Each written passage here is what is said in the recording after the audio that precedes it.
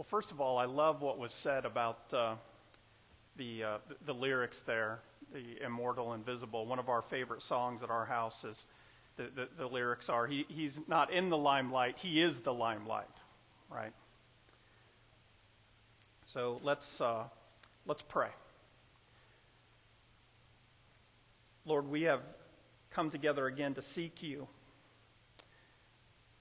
And we pray that you would just have mercy on us. We're foolish sinners. We are prone to wander from you, to go astray. And we pray that you would just not let us go.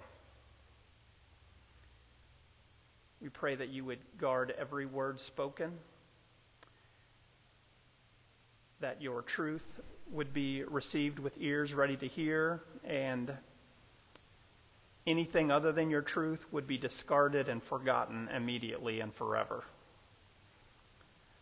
We come to you in the name of our great advocate, Jesus Christ. Amen. So we're going to continue in Exodus 34 from last week. And before we get there, I want to give you a couple of words that I'm sure a lot of you are familiar with, but maybe some of you aren't. It's indicatives and imperatives. So if you've studied the book of Ephesians, you know that it has 6 chapters. The first 3 chapters are indicatives, and the last 3 chapters are imperatives. Well, what do those mean if you don't already know? Indicatives you can think of as right thinking. These are truths you should be aware of.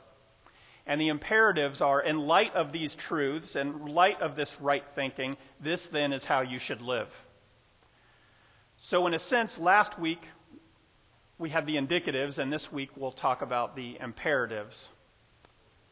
And we'll get to that as we move forward. So last week we moved up the mountain with Moses, and we heard God declare some things about himself. God is merciful, gracious, patient, loving, and faithful. God forgives iniquity and sin, but God will also punish the guilty, which implies at least that God is holy and God is just and God has wrath against sin and condemned sinners. And we kind of focused on that one last week. We talked about the fact that if God really is these things, and God really is these things, then the only way these things can be reconciled, the only way that he can be merciful and just, and he can be gracious, and he will punish the guilty, and if he is unchanging, and if he is perfectly unified, then the only way we can reconcile all of that is at the cross. To change who God is to change what the gospel is.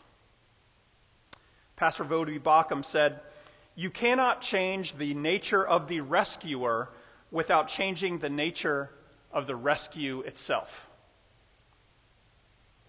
So if we succumb to the temptation to change in our own imaginations who God is, then we have already begun to change what the gospel is. We've already begun to preach another gospel to ourselves. And the Bible has no comfort for people who preach another gospel, a different gospel. The Bible says if anybody does that, no matter who it is, they are to be accursed. So we dare not stray from holding fast to who God is, and we dare not stray from holding fast to all of who God is. Even those attributes that maybe make us a little uncomfortable. So the plan today is to go back to Exodus 34.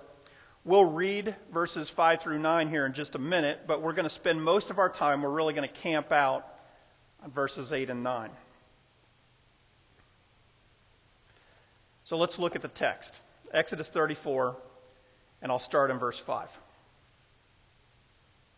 The Lord descended in the cloud and stood with him there and proclaimed the name of the Lord. The Lord passed before him and proclaimed, the Lord, a God merciful and gracious, slow to anger, and abounding in steadfast love and faithfulness, keeping steadfast love for thousands, forgiving iniquity and transgression and sin, but who will by no means clear the guilty, visiting the iniquity of the fathers on the children and the children's children to the third and the fourth generation. And Moses quickly bowed his head toward the earth and worshipped. And he said, If now I have found favor in your sight, O Lord, please let the Lord go in the midst of us, for it is a stiff-necked people. And pardon our iniquity and our sin, and take us for your inheritance. So we are going to spend most of our time in verses 8 and 9 today. That's really where we're going to camp out. But there's a couple of curious statements there in verse 7, which I probably should have covered last week, but better late than never. So here we are. In verse 7, God says he is keeping steadfast love for thousands. Now, if you're reading from an English Standard Version Bible, there should be a little footnote right there. If you have an NASB or an NIV or something else, you probably don't. But in the ESV, there's a little footnote there right after the word thousands. And by the way, when you're studying the Bible, I would always read the footnotes. You'll be surprised if you don't how helpful those are. It may be something really practical, like what time of day it is or what the unit of measure is. But a lot of times you'll see references to the Old Testament. And sometimes you just get a little bit of an explanation. What am I reading? What does this mean? So always read the footnotes. But in this footnote, at least in the ESV, it says, to the 1,000th generation. And I think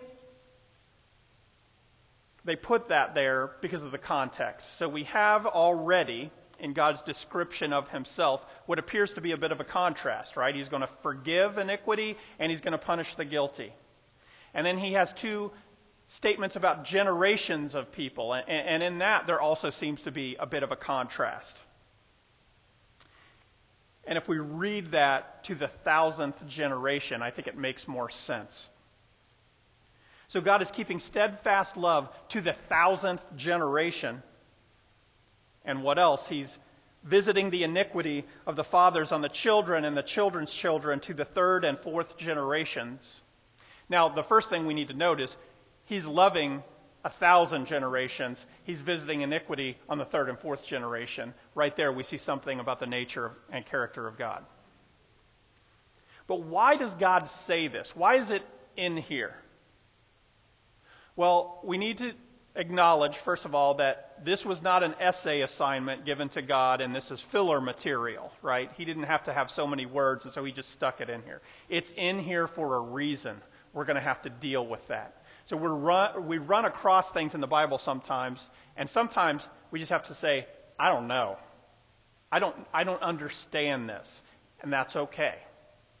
But what we can't do is say, it's meaningless. There was no point to it being in here.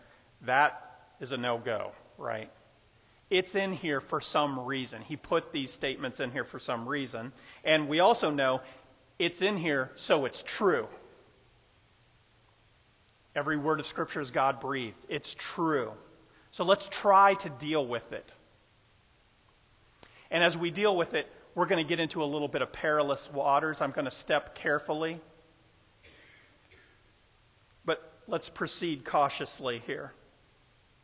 God, I believe, is speaking to the natural, not the inevitable, but the natural course of things, the natural order of things.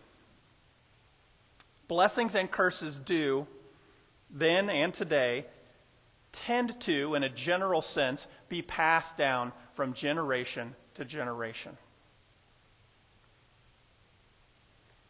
Now, as I said, we could go too far with this, right? We're driving down the road and there's steep ditches on either side. So we'll talk about those in a minute. But if you grew up in a house with parents who loved Jesus, with parents who preached the gospel to you, with parents who just crammed into you Bible and doctrine and Bible and doctrine, and when it looked like you just couldn't handle anymore, kept cramming it in there, who sort of stacked the kindling in the wood and poured oil over it and cried out to God that one day he would ignite that fire, isn't that a blessing? That's a blessing. And oftentimes we see that those kids grow up to do the same for their kids, right? Now, we could take this too far. We could sort of fall into something called determinism. We could start to believe that that sweet little baby you brought home from the hospital is this blank slate and will one day be made up of only what you allowed in there and what you kept out. We could easily forget that that sweet little baby wasn't born spiritually neutral. That sweet little baby was born spiritually ruined and in need of a Savior. So the natural order of things, in general, is that some of those blessings do tend to be passed down from generation to generation. Now, the opposite is also true. The natural order of things is that the curse of iniquity oftentimes is passed down from fathers to sons and mothers to daughters. You have the man who's just given over to drunkenness. And if we looked into his family history, oftentimes we'll find that his father and his grandfather and his great-grandfather were plagued by this particular sin. We have the woman who's staying with a man who's abusive. And if we looked into her history, oftentimes we'll find that she grew up in a house with a mother and a grandmother and a great-grandmother, and they all had that same curse. Now, here's some ditches we don't want to fall into, because these are general truths. These are generalities. One would be, well, it's inevitable. My dad had this problem, so I'll just pursue my sin. Nobody gets to blame daddy for their own sin. That's no excuse. But here's the one that really sort of haunts me a little bit. It would be easy to say, and listen to me, it would be easy to say that maybe I do come from a household and it was not all good. Maybe it was awful. And now I have kids of my own. It would be easy to sort of abandon all hope and just say, well, that's it. These kids are doomed. Because it was the same way with my father and my grandfather and my great-grandfather, and that's it. And I'm here to tell you that that's not true. That's not true. Where sin increases, grace abounds all the more, right? The Spirit of God can heal and restore the deepest of wounds. So don't give up hope. Is there, in some sense, some truth to these things being passed from father to son and mother to daughter? Yes. Is it inevitable? Absolutely not. Absolutely not. So God declares these things about himself. He's merciful, gracious, patient, faithful. He forgives and he punishes. How does Moses respond? Verse 8, let's look at it together. And Moses quickly bowed his head toward the earth and worshipped. Moses worships. And there's some things worth noting about how he worships. Listen to how A.W. Pink describes it. He says, "It is blessed to note the effect upon Moses of the wondrous and glorious communication which he had just received from the mouth of Jehovah. Filled with adoration and awe, he takes his place in the dust before him. No formal or perfunctory homage was it that Moses now rendered. The words 'made haste' seem to point to the spontaneity of his worship. The bowing of his head toward the earth shows how deeply his spirit was stirred."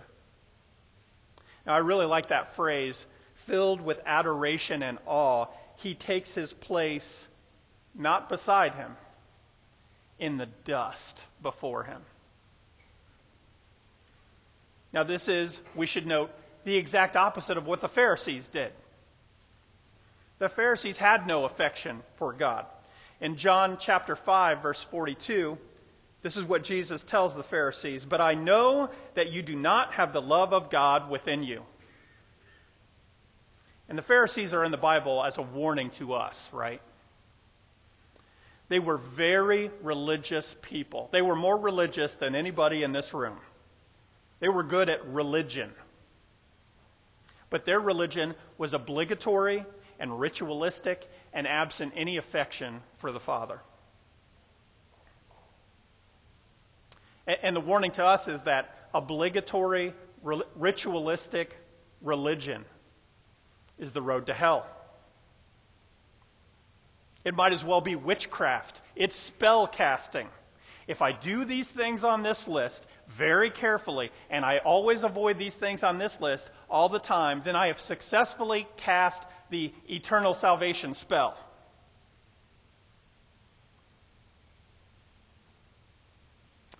And we need to understand how God feels about that sort of thing. And we get a pretty good description of it in Isaiah chapter 1. In verses 10 through 15, this is God's response to that sort of empty religious practice. This is what he says. Hear the word of the Lord, you rulers of Sodom. Give ear to the teaching of our God, you people of Gomorrah. What to me is the multitude of your sacrifices, says the Lord. I have had enough of burnt offerings of rams and the fat of well-fed beasts. I do not delight in the blood of bulls or of lambs or of goats. When you come to appear before me, who has required of you this trampling of my courts? Bring no more vain offerings. Incense is an abomination to me. New moon and Sabbath and the calling of convocations. I cannot endure iniquity and solemn assembly. Your new moons and your appointed feasts my soul hates. They have become a burden to me. I am weary of bearing them. When you spread out your hands, I will hide my eyes from you. Even though you make many prayers, I will not listen. Your hands are full of blood. God's not interested in affectionless worship. So the question is not, do you go to church every Sunday? Are you putting this amount in the plate when it passes by? Do you read your Bible every day, and how many verses is it?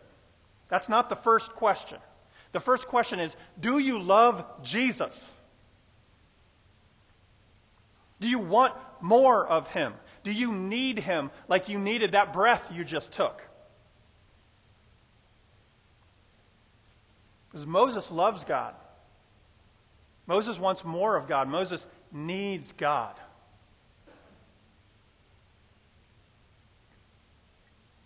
And when God passes before him and declares these things about himself, Moses cannot help himself. He cannot help but to throw himself down in the dust in reverent, submissive worship. So we need to acknowledge some things about ourselves. First of all, everyone in this room, you are the crowning glory of God's creation. Unlike anything else on this earth, you were made in the image of God. You have a soul that will last forever. But, men, you came from a clod of mud that God breathed life into. Women, you came from the rib of a guy who came from a clod of mud that God breathed life into. And we live in a culture that absolutely hates the idea of reverent, submissive worship of a God who is bigger than us. We live in a culture that wants to reject that reality and substitute its own of its own making. Remember moralistic therapeutic deism. Talked about that last week. If you believe that, then God leaves me alone. Because I'm the center of the universe, and my happiness is what is preeminent. And if I get into a bad spot, if I get into a bit of trouble, then I'll give God permission to sort of swoop in and rescue me from probably the consequences of my own foolishness. But then as soon as the rescue is effective, he needs to beat it so I can get back to pursuing my own happiness and feeling good about myself. That is not reverent, submissive worship.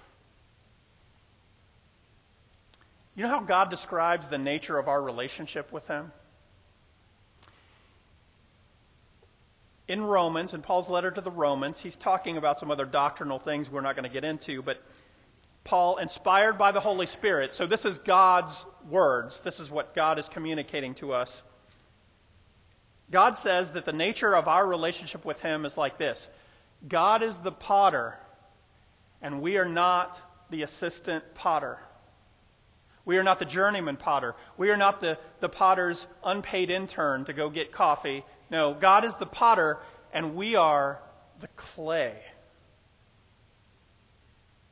That's how God sees the nature of our relationship. You're made in his image. You're the crowning glory of his creation. He's the potter, we're the clay.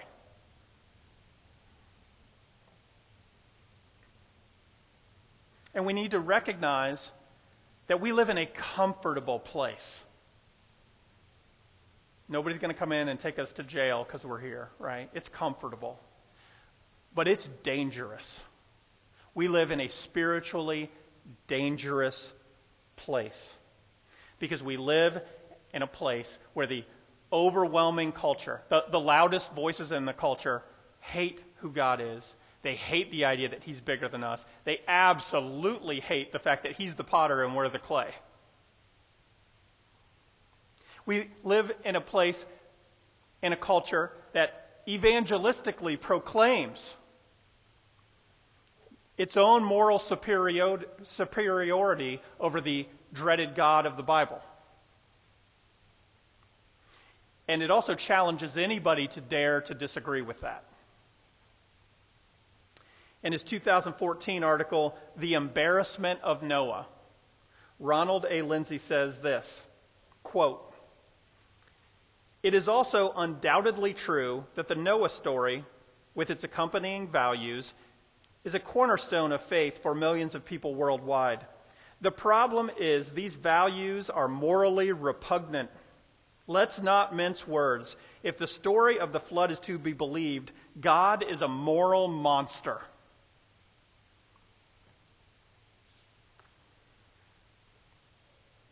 So, I stood up here and I called you clay. I'm not trying to bum you out, okay?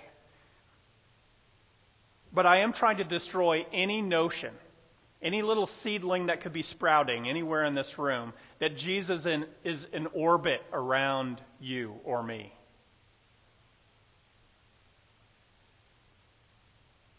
If Jesus is in orbit around us, then his actions need to be reconciled with our sense of justice and right and wrong. And he better get it right.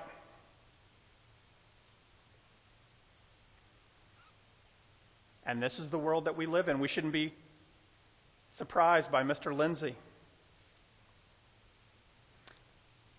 Here's the slippery slope. This is where it gets really dangerous.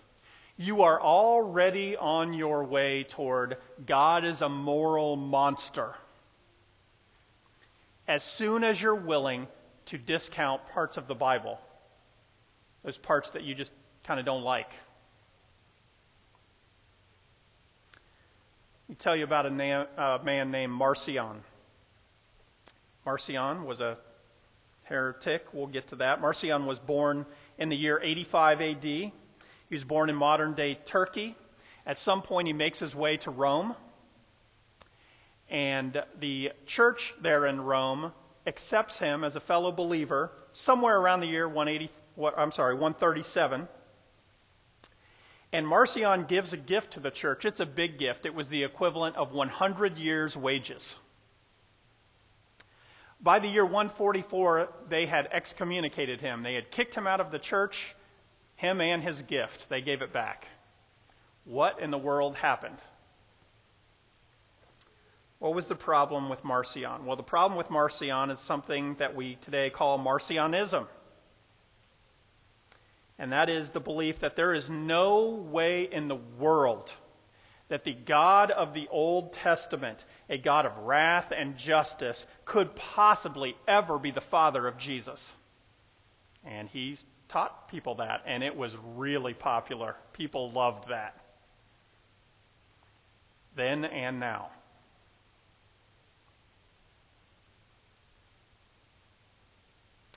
reverent, submissive worship as opposed to obligatory, ritualistic religion.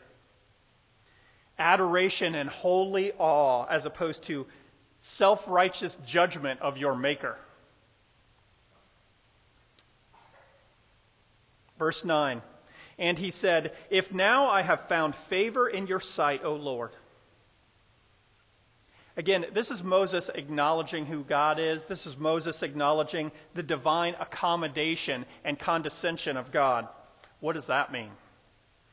The infinitely glorious God has communicated himself in a way that Moses, first of all, can perceive and understand, and secondly, that doesn't cause Moses to die immediately. He condescended himself in such a way that he could be perceived, and it didn't kill Moses right there, right now. In just the previous chapter, in Exodus 33:20, God says, "You cannot see my face, for man shall not see me and live." That is God showing favor to Moses. Theologian Matthew Henry describes it this way: his humble reverence and adoration of God's glory, giving him the honor due to that name he had thus proclaimed, even the goodness of God must be looked upon us with a profound veneration and holy awe. Let's keep going in verse 9. He continues, "Please let the Lord go in the midst of us, for it is a stiff-necked people, and pardon our iniquity and our sin, and take us for your inheritance." So Moses was quick to worship. He has worshipped. And now Moses makes 3 pleas to God. 3 pleas. He makes a plea of communion with God, a plea of the forgiveness of God, and a plea of adoption by God. Communion with God, for the forgiveness of God, and adoption by God. Let's go through these together. A plea of communion with God. Let's understand, Moses is not simply asking for the presence of God. Communion with God includes the presence of God, but it's not that simple. It's not just the presence of God. It's more specific. Sodom and Gomorrah got the presence of God. Genesis 18:20 and 21. Then the Lord said, "Because the outcry against Sodom and Gomorrah is great, and their sin is very grave, I will go down to see whether they have done altogether according to the outcry that has come to me, and if not, I will know." So let's acknowledge a couple things. God is everywhere, all the time. God doesn't have to go anywhere. God knows all things. He doesn't have to find out. Nothing occurs to God. This is God explaining himself in such a way so that we can understand it. This is the condescension of God again, right? That's what this is. He's giving us language so we can grasp what's going on. There was a great outcry against Sodom and Gomorrah, and part of that outcry, I'm sure, was that God would come to those cities. And God did. Sodom and Gomorrah got the presence of God. And Moses is not on the mountain asking for that kind of presence of God for Israel. He's asking for something a little more specific. He's asking for communion with God. Communion means God comes to us in love and we respond in joy. The Lord is my shepherd, I shall not want.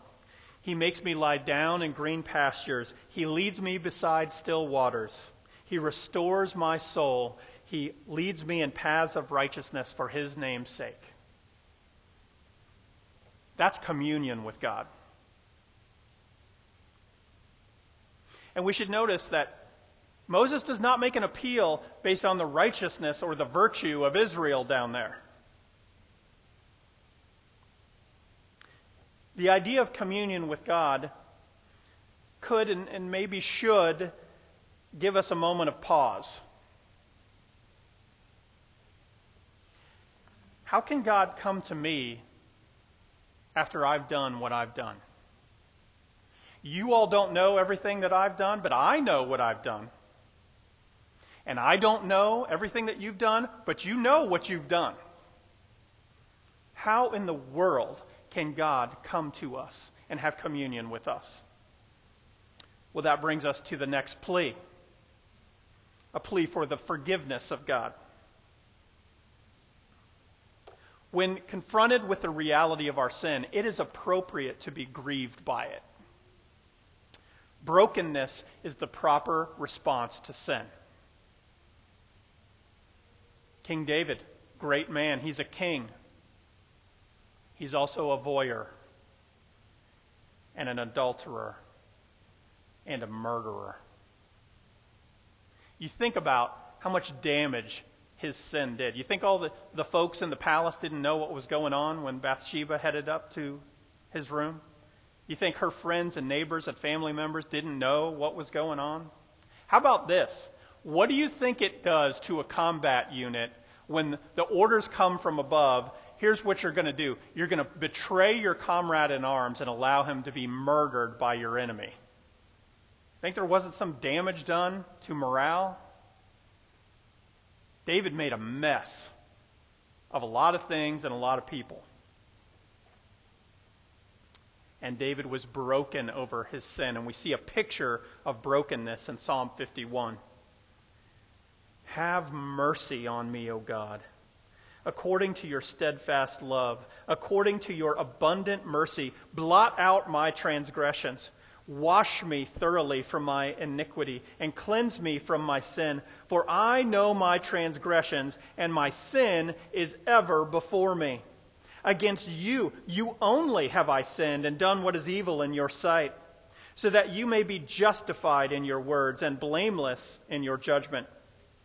Behold, I was brought forth in iniquity, and in sin did my mother conceive me.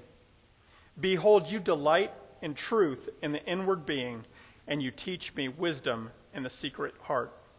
Purge me with hyssop, and I shall be clean. Wash me, and I shall be whiter than snow. Let me hear joy and gladness. Let the bones that you have broken rejoice.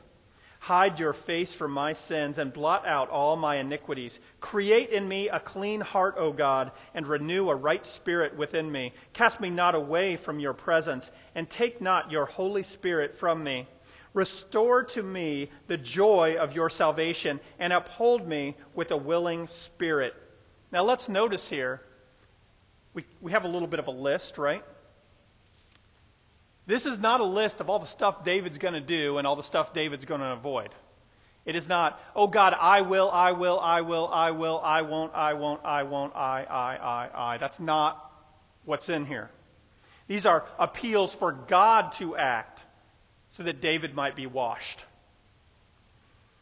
He pleads to God, purge me, wash me, let me hear joy, hide your face from my sin, blot out my iniquities, create in me, renew a right spirit within me, cast me not away, restore to me the joy of your salvation, uphold me with a willing spirit. Brokenness is an appropriate response to sin. There are times when we should be broken over our sin. And a man says to you, I'm just in this funk. I just feel terrible. Ever since I left my wife for the secretary, I just feel bad. Good. You should feel bad. That's an appropriate response.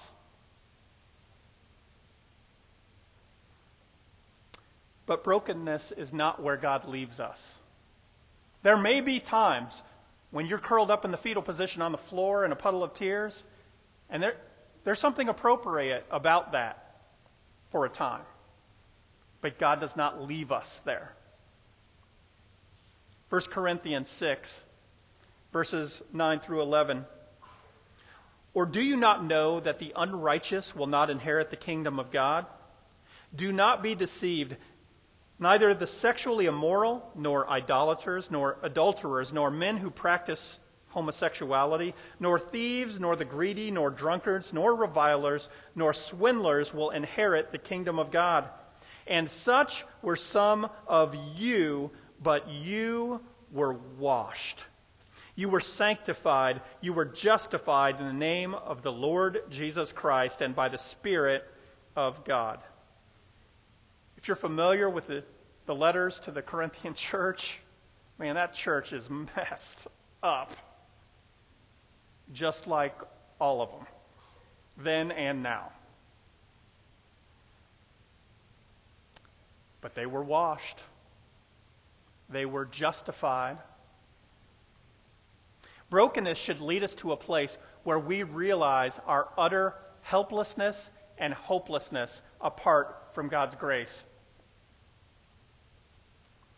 It should bring us to the point where we see our need for the justification of God. Justification occurs when our sins are washed away and God credits Jesus' righteousness to our account. And he declares us legally not guilty. So Moses confesses sin on behalf of his people, and he pleads for God's forgiveness. For it is a stiff-necked people, and pardon our iniquity and our sin. Now, there's something really kind of interesting about God's forgiveness. Jesus seems to connect God's forgiveness of us with our forgiveness of others. In Matthew chapter 6, verses 14 and 15, this is Jesus talking. For if you forgive others their trespasses, your heavenly Father will also forgive you. But if you do not forgive others their trespasses, neither will your Father forgive your trespasses. It's not complicated. It's pretty straightforward. This is easy to understand. It's not necessarily easy to do.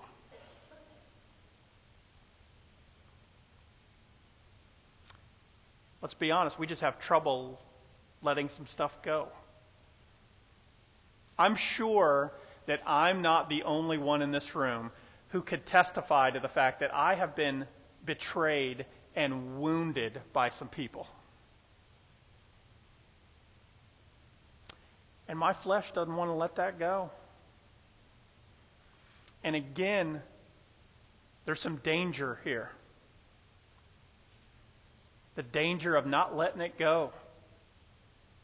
God is just, perfectly just. His justice isn't like earthly justice. Nobody slips through the loophole. He's perfectly just. That means there is no such thing as any sin, no matter what, and any time that will go unpunished. Might not be punished right now, but eventually, no exceptions, sin will be punished. And so there's a couple possibilities for me. Either I have been wounded and sinned against by a brother in Christ, and his sins have been covered by the blood of Jesus. His sins are washed away. Or maybe I've been sinned by someone who is condemned and still in sin, and they're going to die and go to hell one day. So here's the problem with my wanting to hang on to that and not let it go. If I refuse to let go of and forgive the sins of my brother in Christ, this is what I'm telling God. Ultimately, this comes back to a problem between me and God. What I'm telling God is, you know, your son's blood just doesn't impress me enough that I'm willing to just let this go. I'm going to need a little retribution first, and then you can wash away the rest of his sins. Or, I've been wounded by someone who's still in his sin and will remain in his sin and will die and go to hell. And so then what I'm communicating to God is, you know, your hell doesn't scare me so much that I'm not wanting my pound of flesh before you can have him. There's great danger in my unwillingness to forgive those who have hurt me. And it's not about between me and them. It's about between me and God. We got to let that stuff go.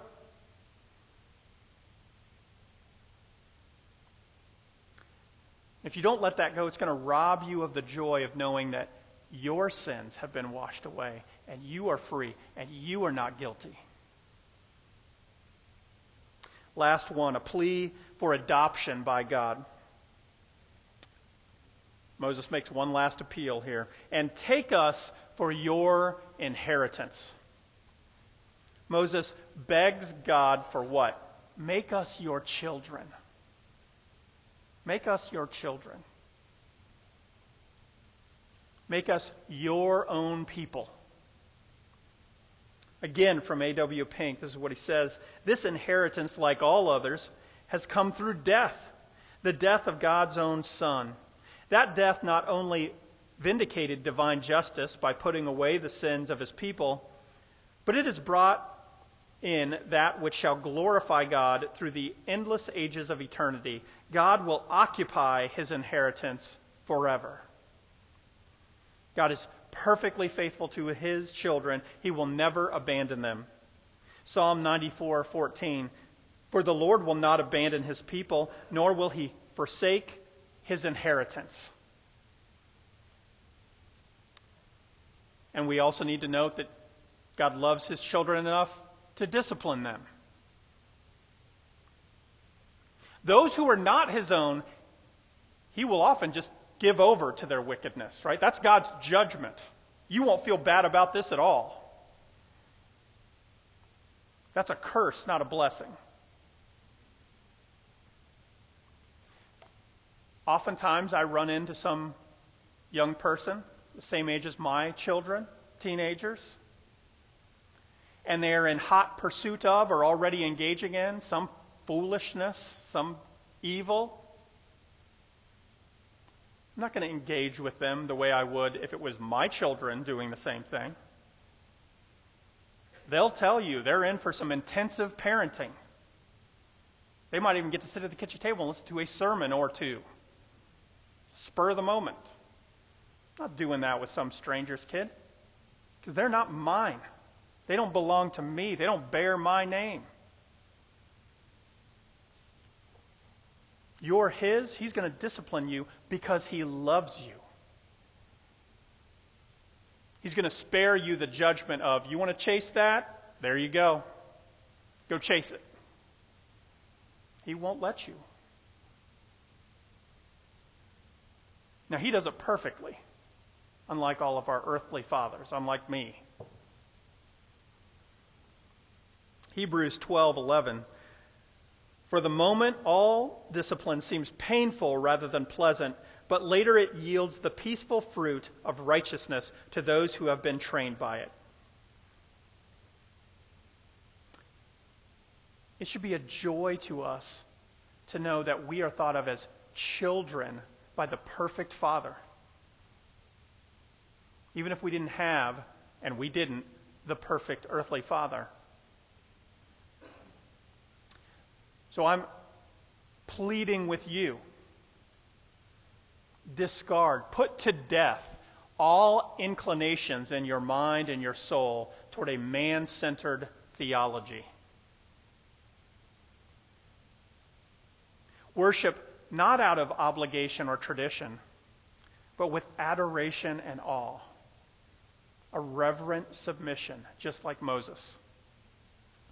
Plea for communion with God. And you might be unsure. I don't know where I stand. I don't know where I'm living right now. I don't know if it's in the desert with Israel or it might be in the lush green valley just outside of Sodom. So cry out to him, have mercy on a sinner like me. I believe, help my unbelief. That's my plea to you if that's where you're at. Forgive those who have wounded you, because that's how you'll be forgiven. And if you're in Christ, rejoice. You're in the family. You are the inheritance. So I'm going to finish with this word of encouragement from Romans. This is Romans chapter 8, verses 12 through 17. So then, brothers, we are debtors, not to the flesh, to live according to the flesh. For if you live according to the flesh, you will die. But if by the Spirit you put to death the deeds of the body, you will live. For all who are led by the Spirit of God are sons of God. For you did not receive the spirit of slavery to fall back into fear, but you have received the spirit of adoption as sons, by whom we cry, Abba, Father. The Spirit himself bears witness with our spirit that we are children of God, and if children, then heirs, heirs of God and fellow heirs with Christ, provided we suffer with him in order that we may also be glorified with him. Amen.